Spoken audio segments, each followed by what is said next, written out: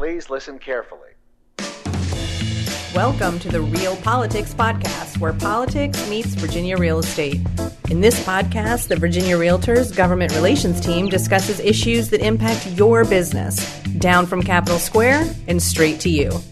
We are broadcasting from the James Center Studios overlooking the Virginia State Capitol. I'm Erin Barton, Deputy Legislative Counsel for Virginia Realtors, and today I'm joined by Virginia Realtors General Counsel Laura Farley. Hello. Hi, Laura. How are you? I'm good. How are you? I am good. So we meet again. Yes. For all of our listeners who may or may not have been very confused by that intro, Real Politics and Caveat Realtor are doing a crossover episode. And because legal is involved, Laura, why don't you give us your famous legal disclaimer? Of course. So remember, Caveat Realtor and this particular episode of Real Politic is meant to provide general legal information. Nothing we discuss should be considered as legal representation or legal advice. The information and laws referenced in this episode are accurate as of the date this episode was first released. We'd like to thank Caveat Realtor sponsor, Virginia Housing Development Authority. Hi, Erin. Hi, Laura. I'm so excited to be redoing a podcast with you. It's been so long. It has been way too long. I was a little worried you would just say no, you weren't interested in doing a crossover episode between the two podcasts. Caveat Realtor is where I got my talent start. You I had to come back. We missed you. Well, it's good to be back together. Yes. And of course, we are talking about new laws and everything that happened in the General Assembly, so it is the perfect opportunity for us to join forces. Absolutely. And we are actually going to be doing not one, but two crossover episodes. Woohoo! I feel like we need music there. Dun, dun, dun. No, trumpet fanfare. Exciting, not ominous. Put music here. With Real Politics and Caveat Realtor, where we're going to talk about the updates to the laws that came out of the 2019 General Assembly. So this first episode is going to cover general changes to the law, and then the second episode, which is going to come out in about 2 weeks, is going to talk about updates to property management related laws. We have a ton of resources on the new laws that were passed in the last General Assembly. We have articles, videos, and a webinar, all on a dedicated page on our website. So if you're on the For Members section, you'll find it under the Legal tab, and you can get all the more in-depth information there. Yep. So the first bit of legislation that we want to talk about deals with unlicensed individuals doing licensed activity. So it's now a violation of the Virginia Consumer Protection Act for an unlicensed person to do activity that requires a license from DPOR. And this legislation came about because we were hearing from members that people were engaging in licensed activity without having a real estate salesperson license, and they had no way to stop them. And the big change here is that now the public can file civil lawsuits under the Virginia Consumer Protection Act, making the pool of people who can enforce licensing requirements much larger. So there were two identical bills that made a technical correction to the use of unlicensed assistants. The law used to only talk about unlicensed assistants as employees of agents, firms, and teams, and the update makes it clear that an unlicensed assistant can be either an employee or an independent contractor. And the same two bills also added similar language to the part of the law that addressed what happened in the event of the death or disability of a sole broker. Previously, the list of people DPOR could authorize to wrap up the business talked about agents employed by the firm, and now it talks about agents employed by or affiliated as independent contractors. So let's move on from talking about your licenses and start talking about common interest communities. So those are going to be either your condo associations or your property owner associations. Everyone's favorites. Absolutely. So there was a case from 2018 that really brought into focus the issue of when a buyer's 3-day right of termination for the contract started if they received an incomplete packet. The law now sets out a bright line rule that as soon as the buyer receives any part of the resale packet or disclosure certificate, the 3-day period begins.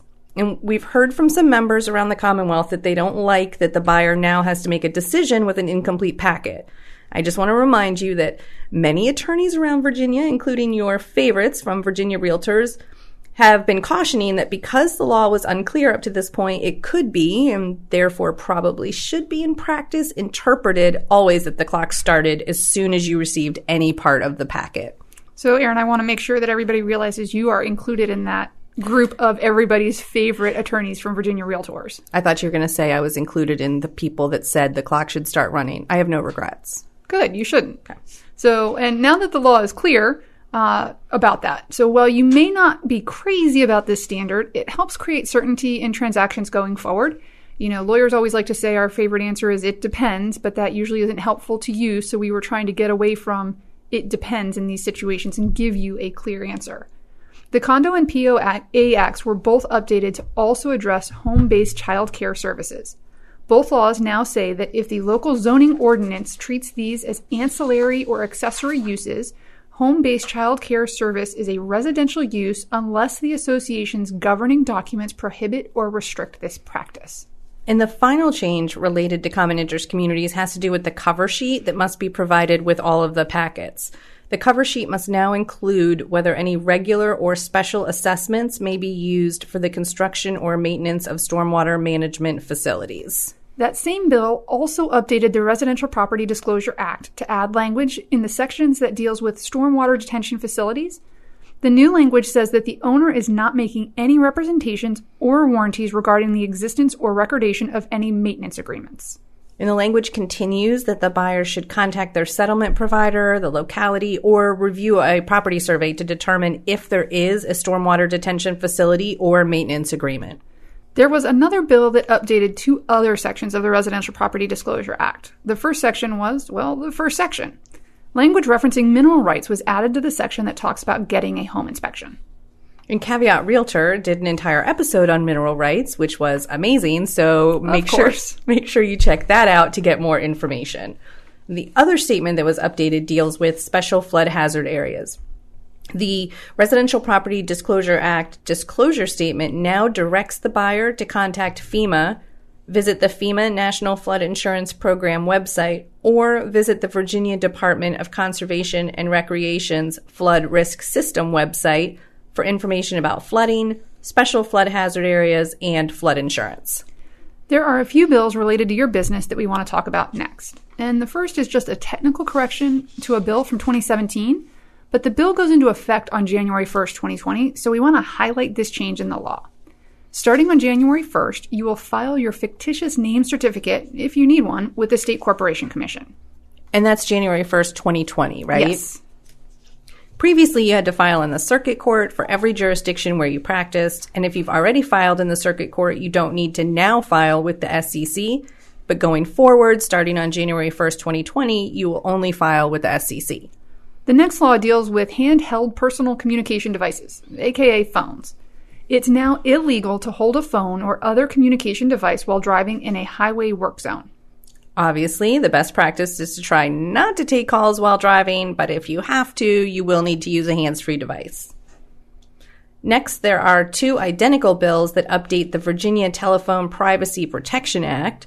The law has added two definitions regarding telephone solicitors and sellers, people who are selling goods or services that the solicitor is calling about. Right, not the people who are selling homes that you have as clients. Right. The law now makes both the telephone solicitor and the seller liable for compliance with the law.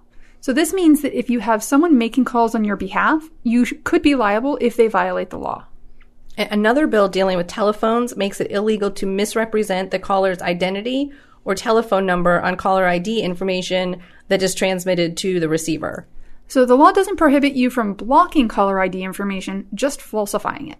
If you don't change your caller ID information to say you're somebody you're not, you're going to be good. And the final bill in this segment we want to talk about deals with employees. So if you have employees that work for you, the law now requires you to provide a written statement on each regular pay date, and it lists the specific information that must be included.